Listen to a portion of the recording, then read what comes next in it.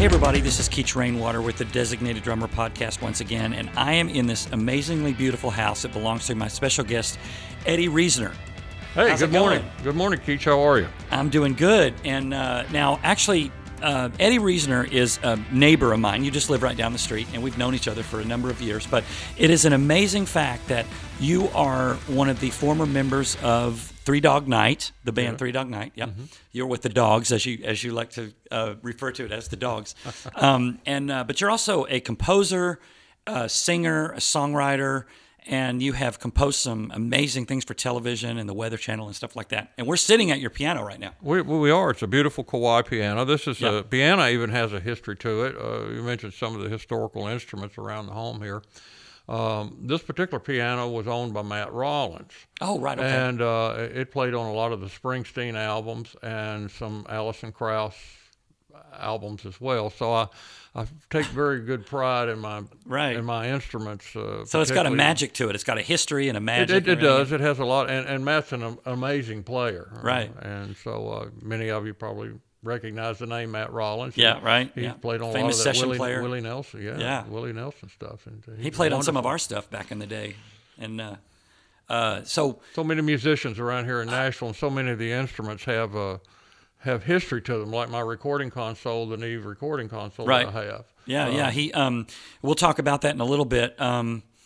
About the Neve console that you bought from a special bluegrass artist that we'll mention here in a little bit. But anyway, you are an amazing keyboard player. I mean, like the first time I ever heard you play, like I've known you for several years and I hadn't heard you play yet, but I knew who you played for. And you watched me fish off the boat. I watch you fish all the time, and I've been trying to get you on my podcast forever. And so I guess it was about a year ago or so, or a year or two ago that.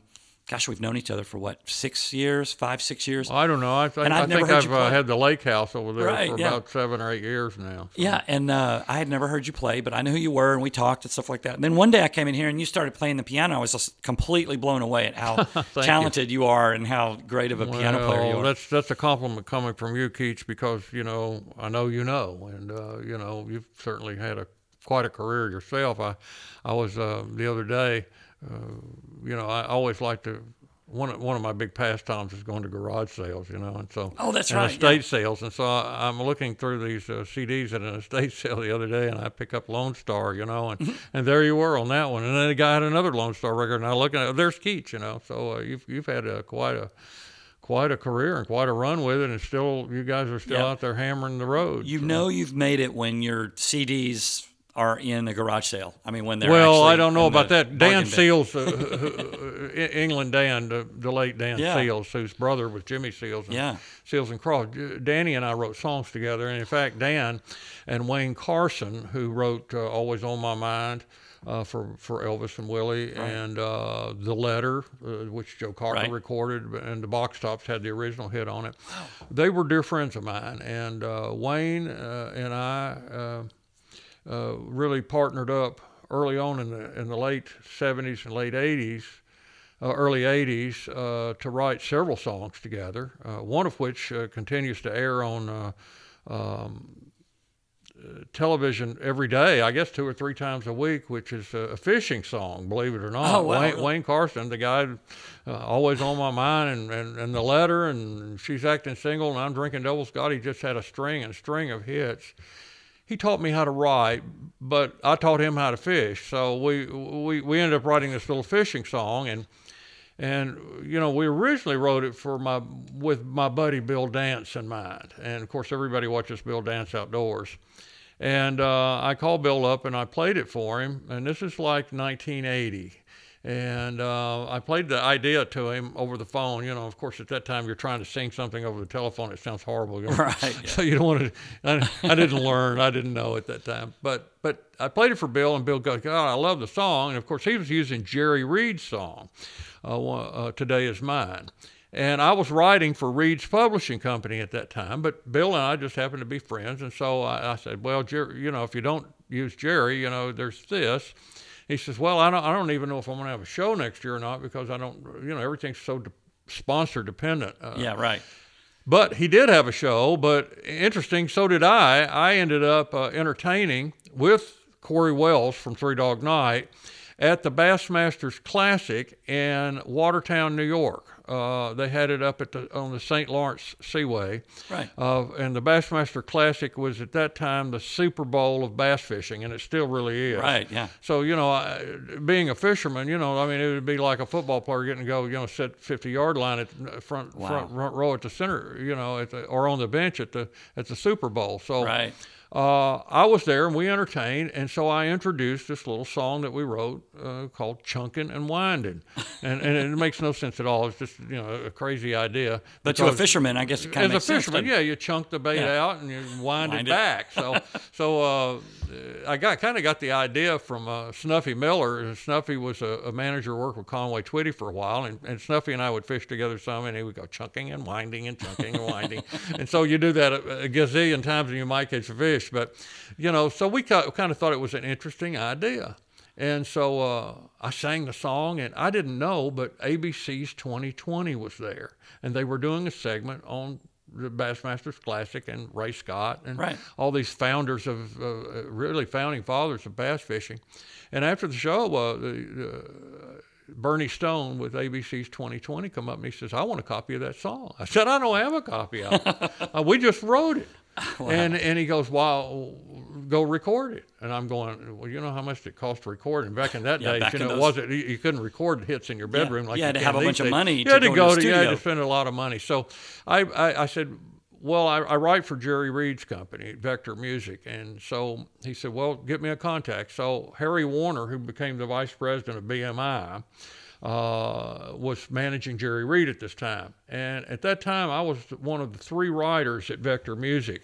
There was Dick Feller, who wrote Eastbound and Down with Jerry Reed, and Stuart Harris, who wrote Nowhere Else on Earth for Winona. Oh, right, okay. Yeah, and myself was there.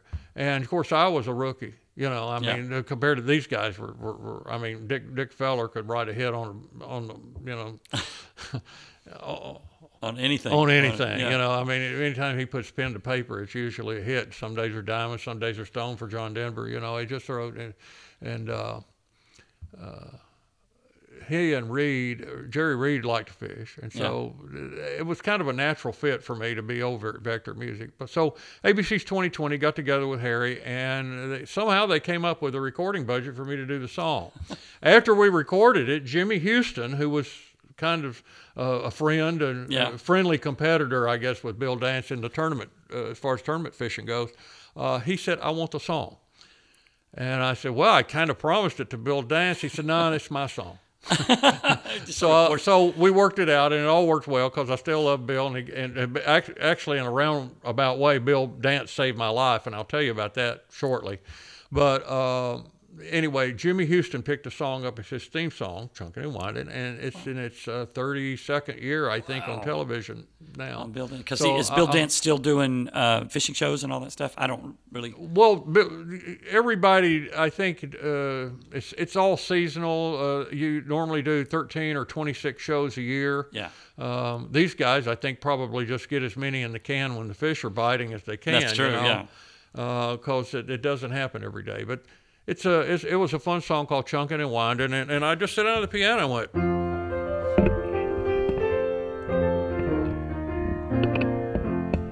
And so we ended up doing that with an acoustic guitar, and Hal Rugg, one of the premier steel players in this town, played on that. Wow.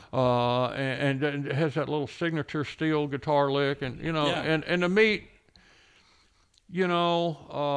Some of these guys is just a real treat for me because fishing, like golf or any other social sport, opened really up a lot of avenues to not only meet people that share the love of music, but also share the love of fishing or whatever. And so I know you like to fish too. Your kindred spirits, for sure. Absolutely. So that kind of got the ball rolling for me to begin writing with Wayne Carson. And later on, Dan Seals, who was a friend of Corey Wells with 3 Night. It all goes back to Danny was recording over here on Shoreside Drive, which is not far from us. A fellow by the name of Lee Hazen had a recording studio there called Studio by the Pond. And many hits were recorded there, particularly with England Dan and John Ford Coley. And at that time, Kyle Lenning was producing Dan Seals. And Dan and I hit it off, and he liked to fly fish, and I knew very little about fly fishing. But Dan Seals designed or built his own fly rods. He did. I remember hearing about that. Yeah, absolutely. They were amazing fly rods. Like he was a... Well, Danny and his brother Jimmy both have made tremendous inroads into the music, being Jimmy Seals of Seals and Crofts, who just passed away kind of recently. Passed away, right. Yeah. And then we lost Danny, I think, in 2007. Yeah. I was in Los Angeles when we got that news. And, boy, I'll tell you, we've lost so many wonderful, wonderful musicians and songwriters and people that was just amazing. And Nashville early on, when I was, coming up in the ranks, I would work piano bars, and of course everybody would always want to hear, play Kiss the favorites, Kiss, or, right. The Casablanca theme or something, right. And of course I knew Floyd Kramer, some Floyd Kramer songs or something like that. Not so much Floyd, but everybody wants to hear Last Day, Yeah, right. So they all want to hear that, but so you had to have a pretty rounded repertoire. Yeah, and I think that because I really grew up in rhythm and blues music early on. In Nashville, didn't you grow up in and around Nashville? I went to Hendersonville High School. Right. Yeah. And so we had a lot of talented, great people in Hendersonville High School from all genres of music. Robbie Osborne and I were in the same class, and of course his father was of the Osborne brothers, who had out Rocky Top, the original. Wow. And he would go out on the road with them. They'd let him go out on the road. So, and then he could catch up on his classes. And so many others. The late Danny Husky was Ferlin Husky's son. Danny had an unfortunate demise early on in his life, and which took his life. He had, but he was a very, very talented drummer, and he was like our first influence in this end of the region from California. When Danny Husky moved into our school, he was the coolest guy in school because he was from California. Right. And he knew, being from L.A., you probably know all the stars, and he was a wonderful drummer. So we were exposed to a lot of music. I particularly was, like everyone else, slave to the radio, Yeah, right. And now, what year would this have been when you were listening to the radio? Well, I graduated in '72, so we're talking like mid '60s probably, and. When the association and the Wrecking Crew was alive and well, and they were playing alive on all the hits. And Joe Osborne, who I met later on, was part of that Wrecking Crew group, right? And so I met mentioning the Bassmasters Classics. Yeah. The first one that I ever went to, not to skip ahead, but going through school here, I'll tell you that my Joe Osborne story in just a second, but learning about different styles of music. I played in the marching band, played saxophone, so I was able to read, particularly treble clef, not so much the bass clef. Right, but at that time, Ed Sullivan was really big. Everybody wanted to watch. Right. The Beatles on Ed Sullivan at night, or the Doors, or whoever. And so one day, a kid walks into the classroom and plays this.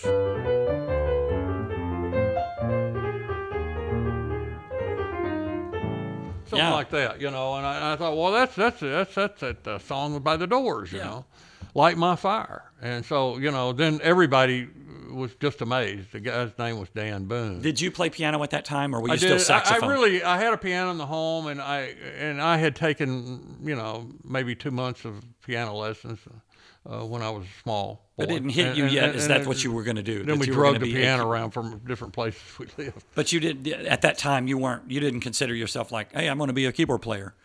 You just were fiddling with it a little bit? No, I always liked music. I wouldn't say that it was very fashionable to be in a combo at that point in time. Okay. And so once I began to sit down and figure things out, mostly by ear, and lift these things off the records, as the records began to, Cream was really big during that time. They had the White Room with Eric Clapton and Ginger Baker, and all these influences, particularly Steppenwolf, who was produced by Richie Podolower and Bill Cooper, who also produced all the Three Dog Night big hits, or most of them, from the Suitable for Framing album, Easy to Be Hard, and One is the Loneliest Number, and all of these great songs. Yeah.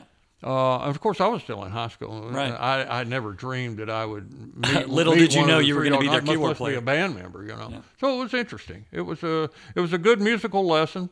Playing in the marching band, we would travel from here to Miami, Florida, and march in the Orange Bowl parade, and it was a proud moment for I think everyone that was in the band, and certainly those that were outside looking in.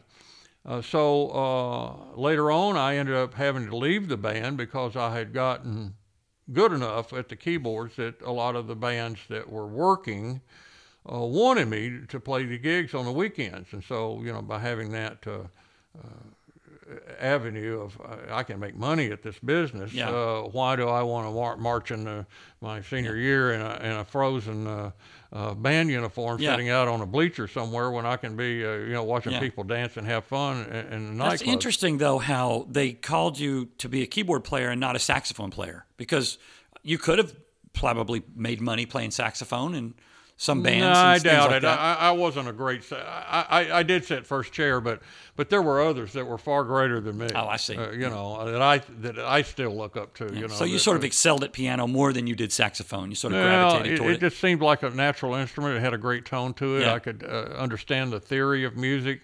Much more so than the guitar. I did have a guitar early on, and of course I know some of the positions of chords and frets and strings and that sort of thing, which gave me a better knowledge of the keyboard because, everything in Nashville's done or used to be done with the number system. Right. Mm-hmm. And still you go is, into a session, and they'd have a 14. Now, for those that don't know, the Nashville number system is a system whereby you can chart a song and give the same chart to every single musician in the band, drummer, bass player, guitar player, whatever, and whatever key the song is in, that's one. And then it goes, as you go up the scale, it's a different number system, and it's just kind of like an overall layout of how the song is going to go. So you go into a session, and it'd throw 63, 6221 or 1411 at you, or 165. And if they wanted to change the key, they didn't have to rewrite the whole chart. They could just say, okay, now instead of being A flat, 1 is a G or whatever. You can play the same chart. Play 1 3 chords in any key. So, so if the singer if it was too high for the singer or something like that, they could say, let's lower it a key, and you could still use the same chart. And many of the great records were recorded that way. Right. Where in Los Angeles, most everything was notated. Right. Exactly. Except for Glenn Campbell. He said he couldn't, when he joined the wrecking crew, he couldn't read any music at all. He just picked it up because knew he how to play it. He just listened to it. Play by ear. But Hal Blaine and all those guys are obviously and were great readers and are legendary. So I wasn't a great reader on the keyboard. I could read pretty much anything on the saxophone, but when I sit down and you start putting a left hand and a right hand and this together, I could read it, but I was very slow. I was much faster at picking it up by ear.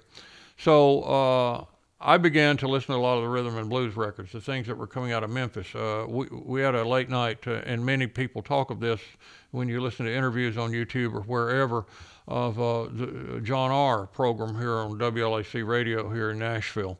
John R. really introduced rhythm and blues music to a wide audience because they were, a huge channel, and you could pick them up from Texas to Florida Gulf Coast or all over. But John R. and I would listen to John R. late at night and hear all the great stuff that was coming out of Motown, Detroit, Memphis, a lot. Yeah. Mm-hmm. Stax down in Memphis, and of course the Sam Phillips's things from over off of Beale Street and that whole movement and sound.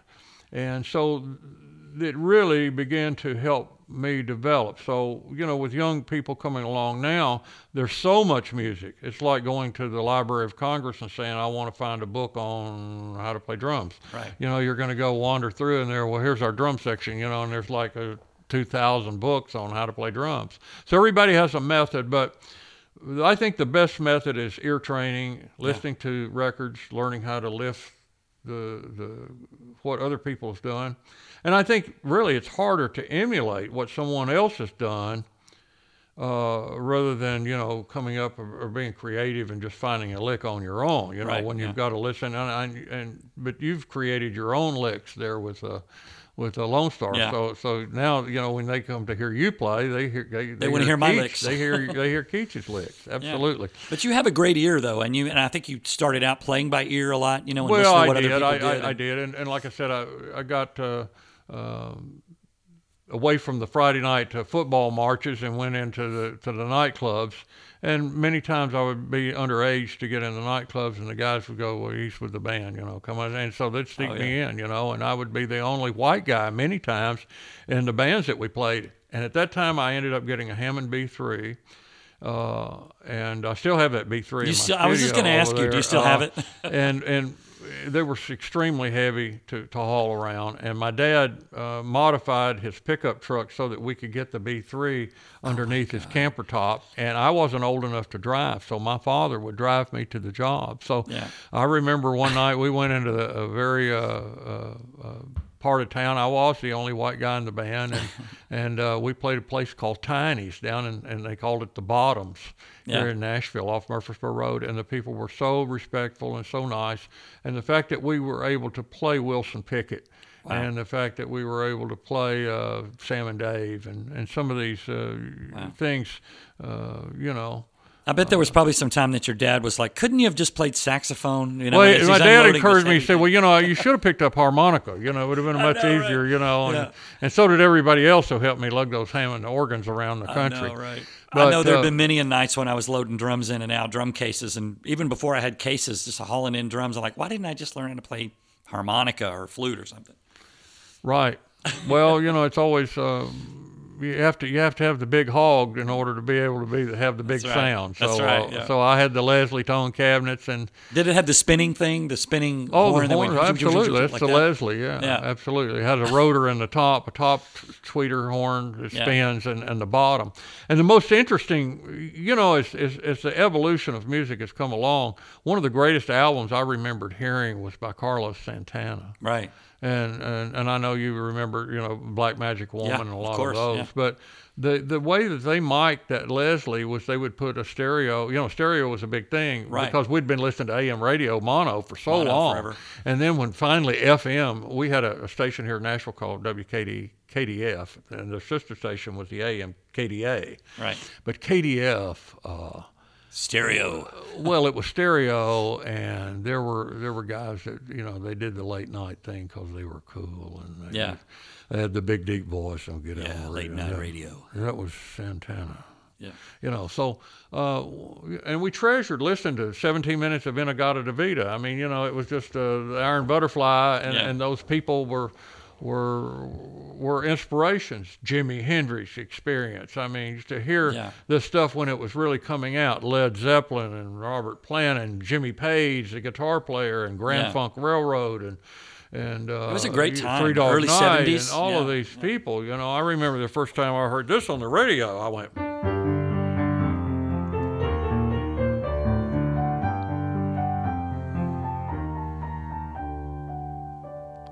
Wow. Yeah, that's and then you're playing it on stage song. later, years later. Yeah, and years later, then I'm playing it on stage, which is kind of with the original members, That's incredible. And hearing, Corey Wells sing "Mama Told Me Not to Come" or "Old Fashioned Love Song" or "Easy to Be Hard" and "Black and White," Danny Hutton, all these great hits that I remember as a boy growing up in high school that meant so much to me and others, obviously, because so many fans.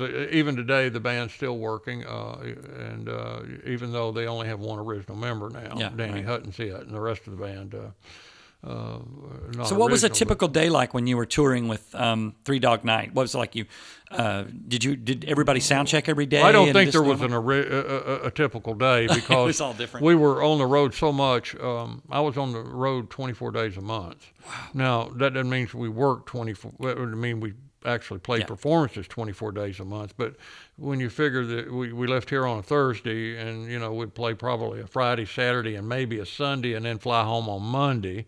And I would be home for 2 days, Tuesday and Wednesday, and then back out again on Thursday. And I remember, some of the busier days, we actually a couple of times did 3 cities in a row.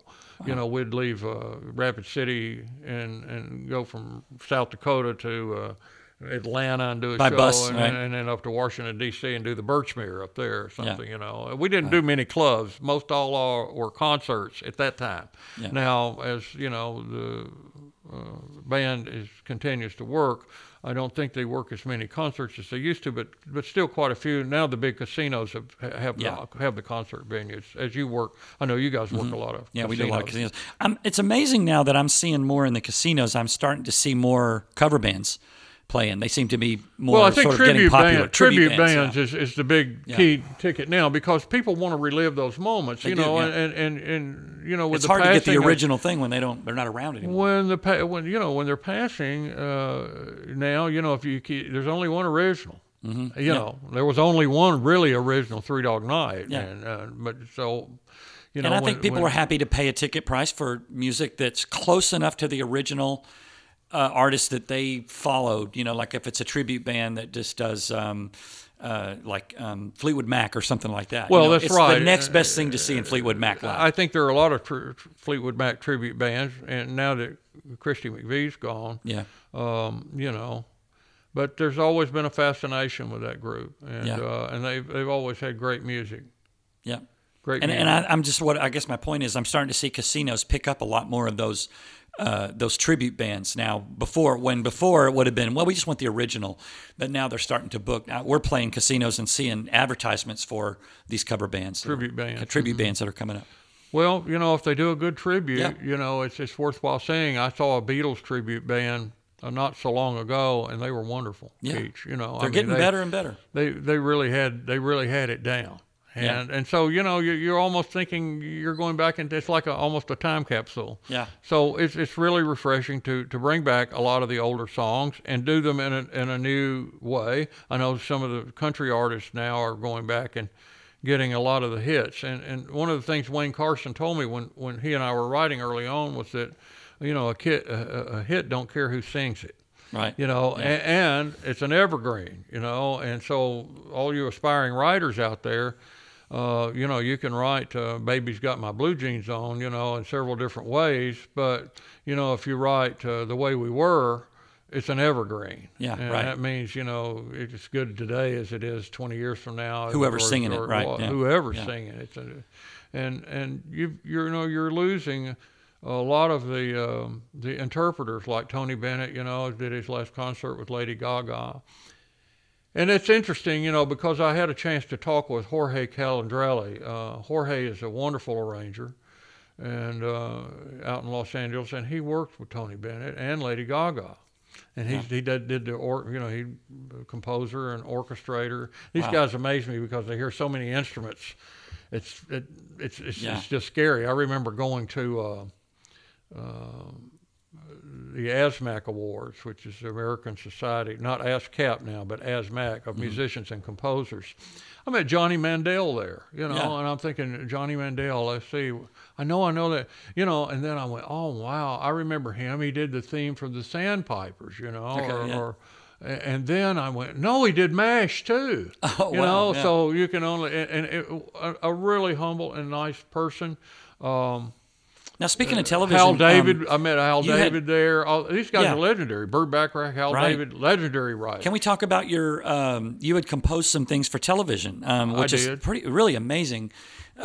Composer that you were hired to do some things for, like the Weather Channel, and can you give us a little bit about? I really wasn't hired by the Weather Channel to do these things. The Weather Channel was an interesting concept because I had been writing. I mean, in music, you have to do everything to make money at it, because you're a jingle writer one day, and one day you're playing country music on a session, and the next day you're probably doing maybe a jazz session or something. So you kind of have to be eclectic, and know all genres of music, how to play. It's not just a boom chicka boom, And so you might get thrown into a session, and if you don't know what's up, and one of the scariest sessions I did one day was with Porter Wagner, believe it or not. Porter had a studio downtown, and Tom Pick was the engineer. And Porter calls me up one day, who also liked to fish, Porter did, but he said, I want you to come down and play we're just calling a bunch of guys together, and we're going to, just kind of jam. Well, there was a wonderful guitar player there. He's passed on now. His name's Tommy Covart. Mm-hmm. He was they had some heavy hitters in that session. And I'm just like... Just to try and hope to get some music out of it, kind of jam? Yeah, it's called Porter I think it was for his own entertainment. Dolly had just recently left and gone out to California to start her new career, solo career. And Porter was just looking for something to do, I guess, So he would turn the tape. At that time, we had the 2-inch tape machines. And he had a state-of-the-art studio, Fireside recording studio. He'd just turn on the tape and let everybody go for it. And you said it was scary? That was a scary session? It was for me, because we were improvising, and and they had some of the biggest session players in town there. Kind of intimidating to fit into. Well, I really, if I'd have really thought about it, I probably wouldn't even have sat down at the piano because, but when you're 10 foot tall and bulletproof when you're young, I can play it. Let me sit down, and you find out really quick, what caliber of musicians you're in the room. So what came out of that scary session? Oh, I'm not sure anything other than the fact that I was very humbled when I left, but... Can you play real quick the thing you did for the Weather Channel? And you were saying earlier that you might recognize I've it. had 28 songs on the Weather Channel, and they're mostly jazz instrumentals. They used them... Weather Channel's recently changed formats, but back a few years ago, they had a segment called Local on the 8s, and they would play different artists' music if you passed the criteria of what they were looking for. Right. And they had great groups. I mean, that Lee Ritenour was being played, that Dave Grusin was being played, the Rippingtons were being played. So, a lot of people know my music, and I teamed up with a fellow by the name of Gary Olear, who was a wonderful violin fiddle player. He works with Jim Messina of Loggins and Messina. Yeah. Right. And I was talking with Kenny Loggins one day, who had worked with Gary a lot, Gary Olear, and he's a wonderful guitar player, has his own studio. He lived here for quite a while and had a studio, and now he's in New Jersey, and Kenny says, Gary's one of those kind of guys that can hear dogs barking in the next county. Mm-hmm. He had a wonderful ear. Wow. And so he and I came up with this little song called Rain Dance.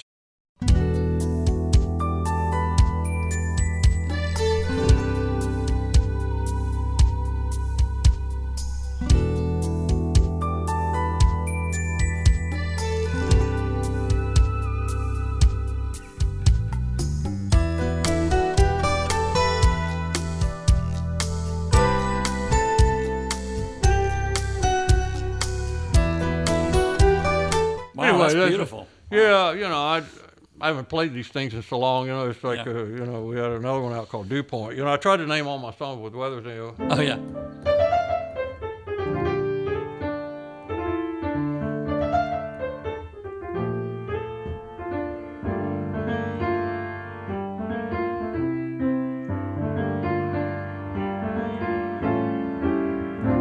Wow. That's beautiful. I love the sound of this piano. It's amazing. It's a great piano. I mentioned Matt Rawlings earlier, so I was really It's glad no accident why Matt Rawlings played on this and other, Well, he ended up getting a Steinway endorsement, so I got the Kawai, and I used to have a Kawai endorsement. I was had a Kawai endorsement for a great number of years with Joe Deleski, and I guess Joe's still at Kawai, and they were very wonderful to me, which is how I made it to California. Yeah. Which is a whole nother story. I'd never been to California except stopping through. On my way to Australia or somewhere. I did a tour in Australia in 1978, and so had a chance to stop there and visit with some friends and stay a few days in L.A., but, it was the biggest town I'd ever seen, so I really had not thought very much about going back until I was at the NAMM show, which is where a lot of musicians go to try to get endorsements. National Association of Music Merchants. Association of Music, yeah, NAMM. It's like audio professionals. That's where, a lot of professionals go there, and a lot of the companies have professionals display their products and showcase their products. Instruments and mixers and buyers. Things like that. Yeah, right. If you own a music store or something, you go to the NAMM show to see what's new and what's coming up to next year. So they'd be buyers there from Sam Ash Music and different mom and pop type music stores around the country.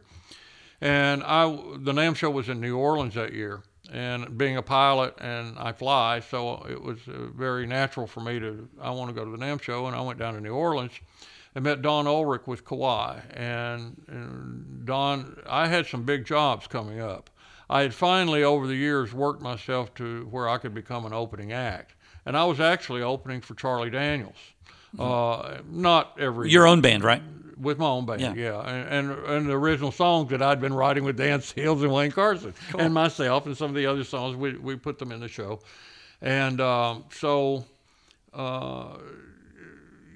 having these opportunities to showcase your music in front of their audiences, which really nobody came to see me, right? Everybody came to see them. But it was nice to thank you for putting me on the show. And so I went down and I told the guy I've got some big jobs coming up. And one of them including the Statue of Liberty show in New York City, where I opened, for Eddie Rabbitt and Jerry Reed there for the rededication of Miss Liberty, which was a great show. And so, by having that, I ended up being able to pick up a few musical endorsements, and one was Kauai. And the guy says, well, we don't have any money to pay you, and you already have your piano, which I had bought a Kauai electric grand piano just to carry it. It was a beautiful instrument. And he said, but what we'll do is we have something new coming out called MIDI.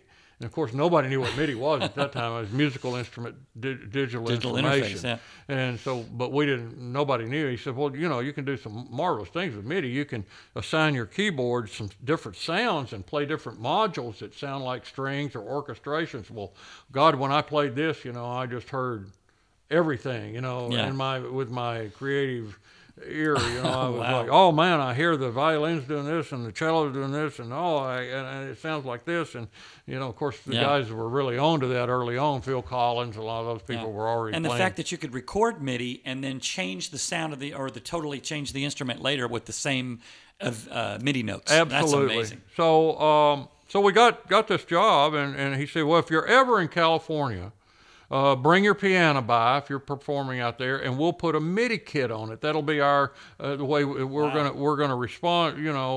For your endorsement of our product, we'll put the MIDI kit on for you. I said, well, let me check our schedule. I think maybe we might have a job in California. I came back and I told the fellow who was managing me at the time, and Wilson. Yeah, we need to go to California. Wilson, and I said, we're going to California, Wilson. He said, well, when? We got this thing coming up with opening for Conway in August in Lampe, Missouri at the Swissville Amphitheater. I said, we're going next week. We're going to California. We're going to get this MIDI kit put on my piano because it sounds big. It's huge. It's the best thing. We drove for 3 days across the desert in a van that he and I had rebuilt the transmission in. And, these stories you can't make this stuff up, You kind of got to be wear a lot of hats, So one day I'm playing piano and opening for Conway Twitty, and the next day I'm underneath the car, rebuilding, pulling the C6 transmission out, trying to rebuild it so I can make it to the next gig. Yeah.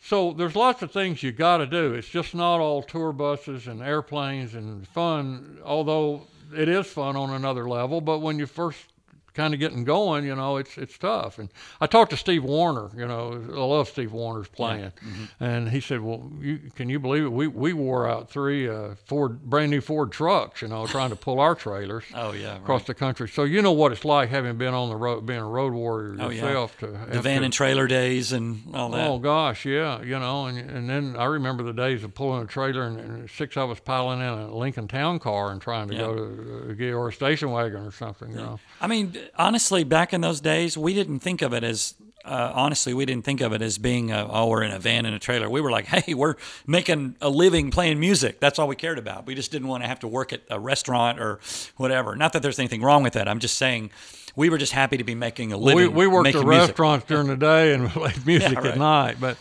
I kind of did that. I actually flew airplanes during the week and for a company and played music, whenever I needed to, when the jobs were just beginning to come in.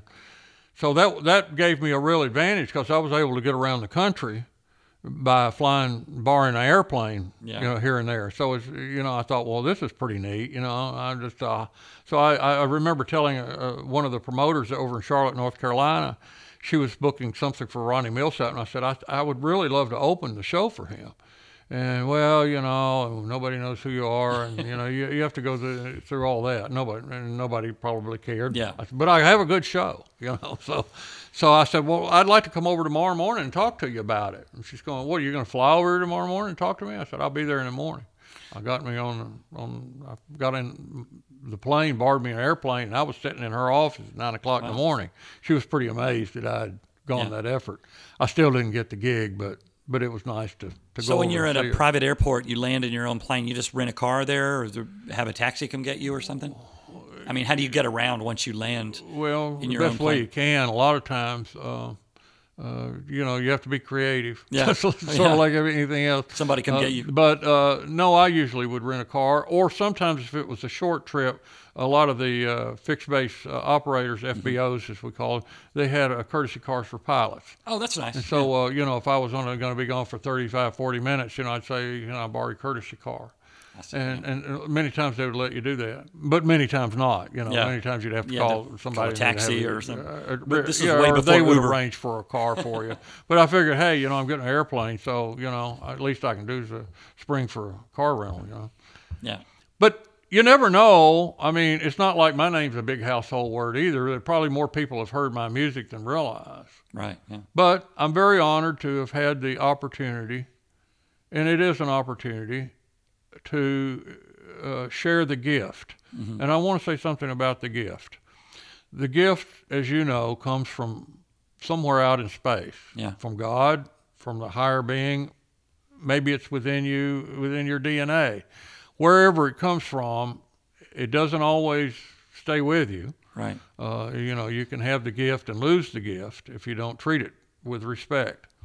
So I've been blessed with the gift of being able to play and sing and write and produce something here and there. As you mentioned, some of the CBS Movie of the Week had some stuff on that, and NBC, and In the Heat of the Night, and ABC's 2020, and that had to come from somewhere. I mean, it had to. Well, yes, and also you look for opportunities.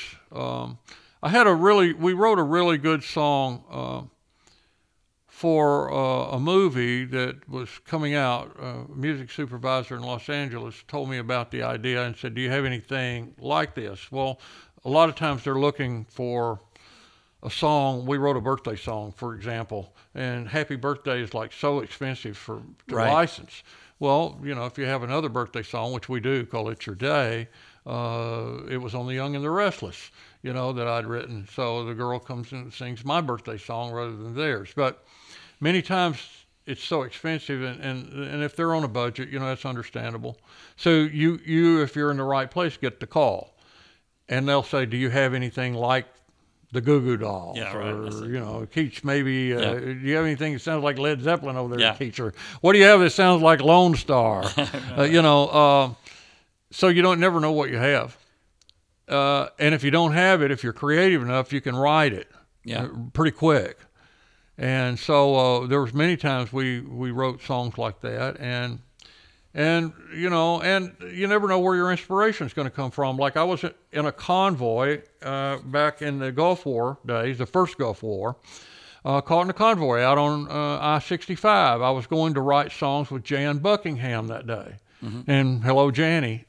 Jan's written so many hits. Queen of Denial for Pam Tillis.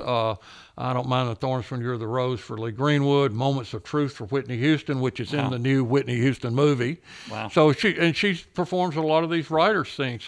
Anyway, I was going to write with Jan, and I got caught in this convoy, so I'm pulling over the side of the road. Lines are coming to me. Took us years to get through NAM, where I fought for Uncle Sam, and I really never knew what I was there for. But this time I know we're right, and I'll defend the Stars and Stripes, that kind of thing. Well, I got over to Jan's, and in 3 hours we had a song called Stand Your Ground. Wow.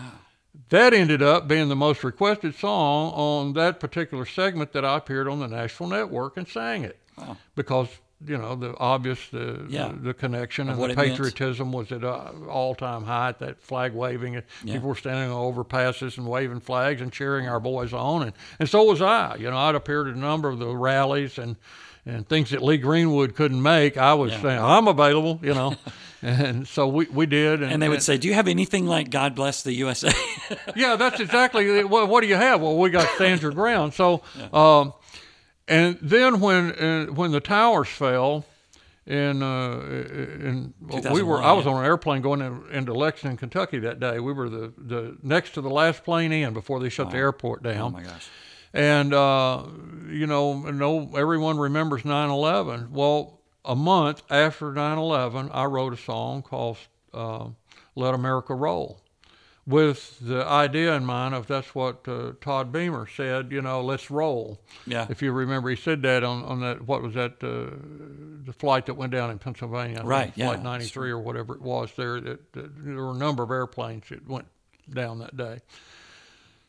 And so, I get stirred up by, I'm a big patriot. I like America. Yeah. And you know what? You really don't really begin to appreciate, or I had a greater and a new appreciation for that American flag, Stars and Stripes, when I left the country. Yeah. First time I went to Australia and I came home and I saw those Stars and Stripes, it was it was moving. And we live in a great country. I get moved by things like that. I wrote a thing for the Obama inauguration. That I sang around. I didn't sing it at the inauguration. I wasn't hopeful that I would, but we're Americans, yes, we can. And you can look that up on YouTube. I think there's a couple of segments where I did. Are you writing still? Are you continuing to write? I'm still writing. I'm not writing as much as I once was because I'm fishing. Yeah, right. And I think, the pandemic, it's a couple of things happened. Obviously, the pandemic came in the spring of 20. Right, yeah. I had a heart attack on Labor Day weekend of 20. Wow. I didn't really realize I was having a heart attack, but folks, I got to tell you, if you have a burning in your chest and you think it's indigestion, go get it checked out, because I kind of thought this was indigestion too. I'd had it for 2 or 3 days and it didn't seem to go away. And finally I said, it got to really burning. And I said, I think I want to go see what's going on. So, we got to the emergency room and they said, you've had a heart attack. And so spent the weekend in, the ICU, and they ran an arteriogram on Monday on Labor Day, and the wonderful doctor that ran the arteriogram said, I can't help you. You're about 98% blocked up on your Widowmaker. He said, it's a wonder you're alive. So I guess all those years of road work and road food and grabbing Doritos and a Coke and hot dog and, anything you can eat, pizza on the road. Yeah. For me, it caught up with you. It caught up with me, and he said, I don't think your heart's bad. It's just your veins are clogged up. So that's sure what it was. But and you started walking a lot too, right? I do now. I walk about 2.5 miles every day. I did my 2.5 last night on the treadmill because it's too cold to get out. I know, right? But anyway, they transferred me to St. Thomas West. I had a great team down there, Dr. Clayton Kaiser and Dr. Mark Robbins. They're just wonderful. And, I had my choice of a couple of hospitals to go to, and they did me great, and spent a couple of weeks in the hospital, and now I'm walking every day, and I've been given a bonus life. So you asked, am I writing? Yes, I'm writing. We wrote a song a while back called Sunday Morning Hymnal. I'll give you the MP3 of that. Maybe you might want to play it on your segment here. But it's really a special song. It's about an old hymnal. Matter of fact, there's an old hymnal right here on the piano. On the book, sitting on the piano. And the lyrics are, Sunday morning hymnal, a book all torn and stained with songs of my salvation from the pages we would sing. Wow. In the church for generations, like a testament of time, that Sunday morning hymnal gives me hope with every line. Wow. And so I was just down in Franklin a couple of days ago, and a fellow at the Sony Christian label has heard that, and so I sent it over to see what his reaction might be. So we'll wait and see on that one. We'll see. But you own. I want to switch gears a little bit. You own a piece of history that we were talking about. This has been a couple of years now. Randy Scruggs had passed away, and his board in his studio, the famous Neve console, was up for sale, and you bought it, and you have it now in your studio. Thanks to my good friend Don Cruz. Don had Music Road Technology, and he was a technical guy in town, and my father had passed away, and we were talking after my dad's funeral, and I said, boy, wouldn't it be nice if you could really record some really great records? And I had recorded a lot of stuff, having my own studio for a little while, to just for the sake of being able to pump these things out when people would call. Right, yeah, absolutely. What I was going to tell you is I got a call on that David Franco, who's a music supervisor in L.A., and he asked me to write a song for a movie with Debbie Reynolds that was coming out, and it had a horse and Debbie Reynolds. And we wrote this really, really, really great song for that. And I think it's a great song. And Debbie passed. And her daughter did too, Carrie, who was in Star Wars. Right, yeah. So the song never made the picture, because I don't think the picture got made. Oh, I see. Yeah. But you never know with these music supervisors. They're always looking for new talent, new bands. So, it's another avenue or revenue stream besides the radio. But I think it's cool that that Neve board. Now, for those that don't know, Rupert Neve from England designed, back in the 60s and 70s, designed the best, in my opinion, a lot of audio people's opinion, the best recording consoles on the planet. And because his attention to detail and the circuits and things like that were world class and sought after. It's the electronics are musical. Yeah, right. Exactly. Just like this piano, when I hit a note, you're not hearing just one note. You're hearing several other notes. Yeah, frequencies and harmonics. Or pianos, ringing. Yeah, there's a reason why that sounds so good. Right, it sounds musical. And you bought Randy Scruggs' old Neve board, and you've had it down in your studio for a while, and getting it gone through and cleaned up. Well, it needed a little love. Yeah. It'd been in the studio since Randy passed. So Eddie and I have plans coming up soon to record some stuff down there. I'm going to bring my drum kit down there, because you just live a few doors down, and set up my drum kit, and we're going to record some stuff on that famous. Now, what are some of the songs that came out off of that board? I mean, you had a whole list of stuff. Oh, my goodness. He's had 3 Grammys recorded on the board.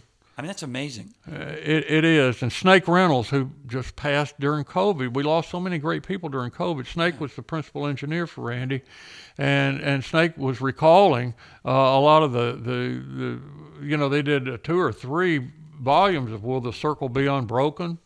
There and Steve Martin playing on that, or whatever. It had so many amazing players. Crosby, Stills, and Nash played on the board.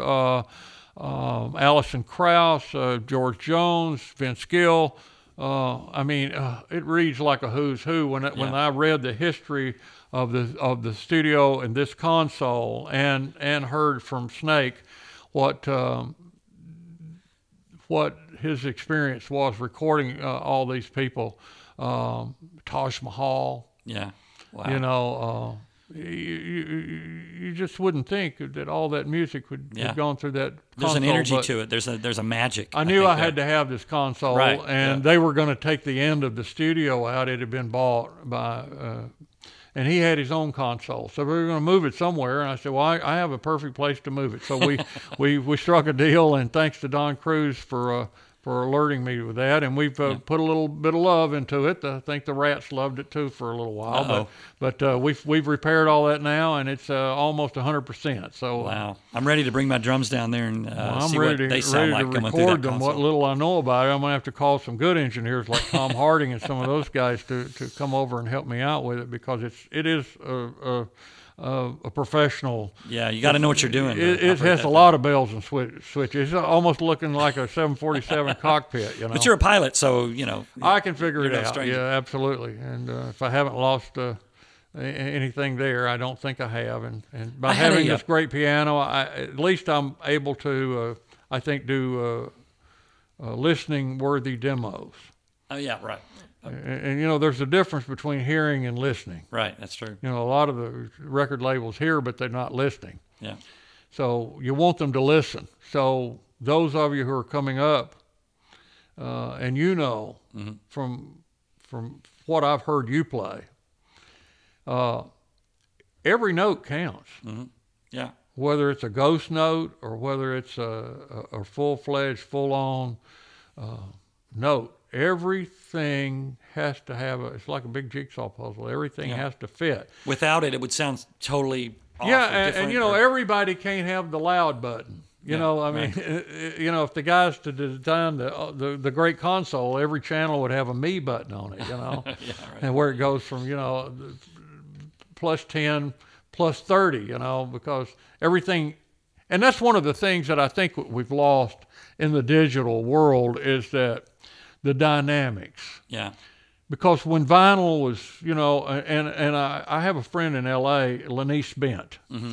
And Lanice is one of the few female recording engineers, and she worked with Steely Dan. She recorded the Tusk, and she worked at the Village Recorder. Right. Oh, I remember you mentioned her name. Yeah, Lanice. In fact, you were going to look her up when you were in L.A. Lanice is a big proponent of vinyl, and she's speaking all around the world on trying to bring the vinyl movement, and it is back. It is back, yeah. It is back. So I just think that when you record the vinyl, the dynamics of things that you hear and that we heard of those recordings that were so influential, like the ones I told you Richie Pottalour and Bill Cooper did with Three Dog and you know others, and Steppenwolf and John Kay and all of those. I mean, Born to Be Wild. I mean, it's an evergreen. Magic Carpet Ride. All those things were recorded by Richie Pottalour and Bill Cooper, but they understood dynamics. And so if there's one really cool thing that came out of the Three Dog Night experience, it was working. One was working with Corey Wells. Mm-hmm. Two was working with Michael Alsop. Michael was a phenomenal guitar player. And Michael gives all of his credit to Richie Pottalour, who just passed away.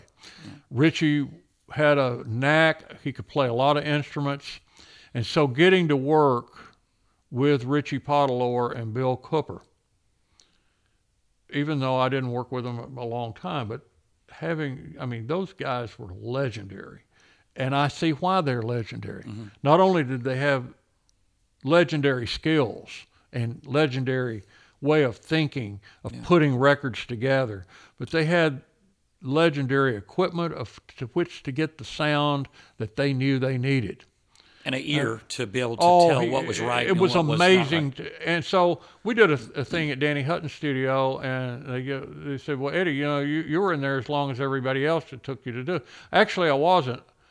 We went ahead and did my part, and Richie and I sat around and talked, I know, for close to an hour of just playing stuff. You know, he played mandolin, and, you know, we were just shooting the breeze, you know, so...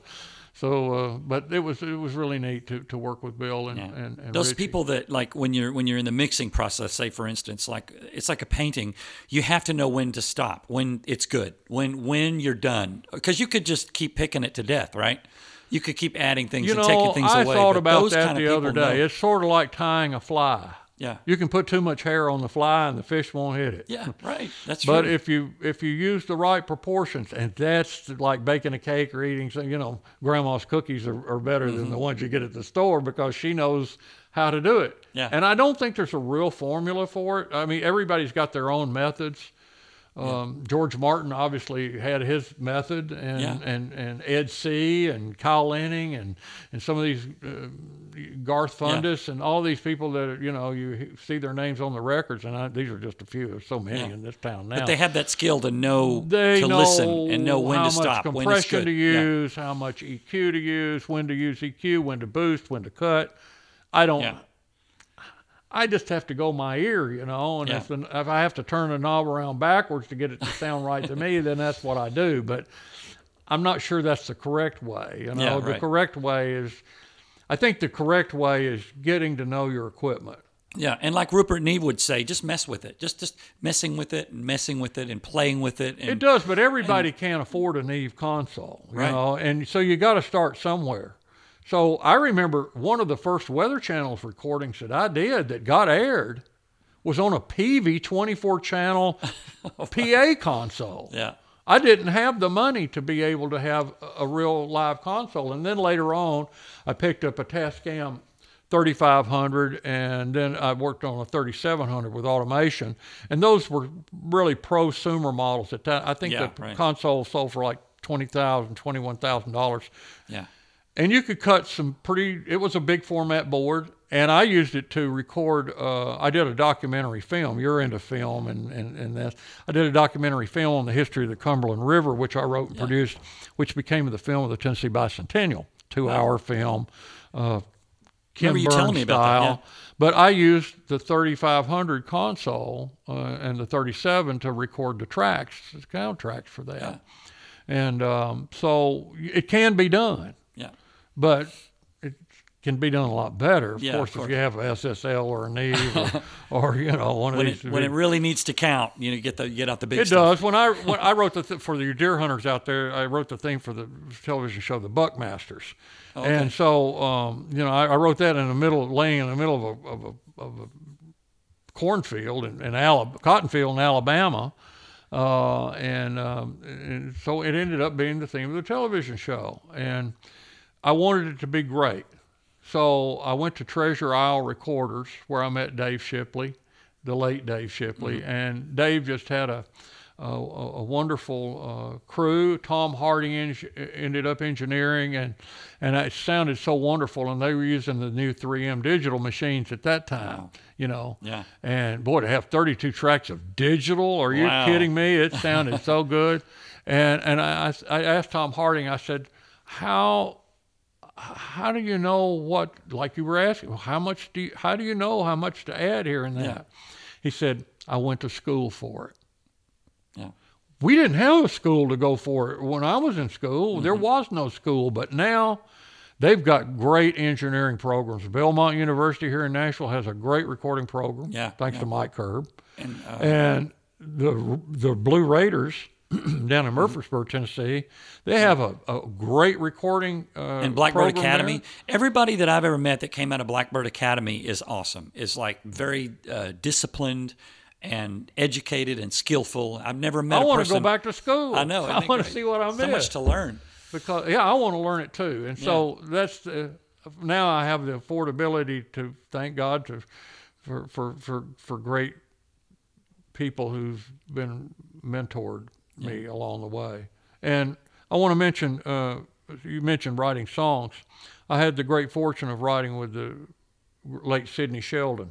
Oh, right. And of course, you know Alexandra Sheldon, who was her husband, and they were married for a great number of years. But Sidney and I wrote some songs together, one called You Made Me Believe in Angels, another Kind Word and Cup of Coffee, and a couple more. He was a wonderful writer. He was the most translated author in the history of the world. Right, and he also wrote all the TV shows like, you know, I Dream of Jeannie, and stuff like that. Heart to Heart, you know, with Robert Wagner and wow. It's amazing, you know, who you meet. And along the way, you just don't know. Like when we drove my piano to California, I was going to tell you earlier, when we drove my piano to California, I ended up meeting a lady by the name of Carol Connors, who had been the original singer for the Teddy Bears that Phil Spector had produced. And she wrote the theme from Rocky along with Bill Conti and Ann Robbins. And so she introduced me to a lot of the people in a roundabout way. And so it was really kind of, and through this person introducing me to that person, that I ended up meeting Sidney Sheldon and writing songs with him. So that initial driving my piano across the nation to Los Angeles, I spent more time in L.A. probably than I have in Nashville in recent years. Wow. So when I was with the Dogs, it was always a pleasure to play L.A. because I could see so many of my friends there. And we still have a lot of friends. Alexandra's sister lives in L.A. now and still lives there. Well, I guess we're going to wrap this up here in a minute. Thank you so much for being on my podcast and talking to us and bringing us back into the history. Can you play something? It doesn't have to be the thing from the Weather Channel, but something that you wrote that is beautiful and that make this piano just like really jump out. Oh, that I wrote? Yeah, and we'll just take it out with something on the piano, if you don't mind. I don't know. I'm put you on the spot here. There's things I wished I had wrote. I had have written like this one.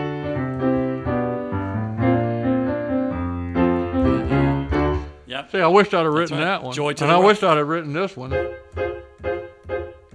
You know, yeah. There's several songs that here's a little instrumental.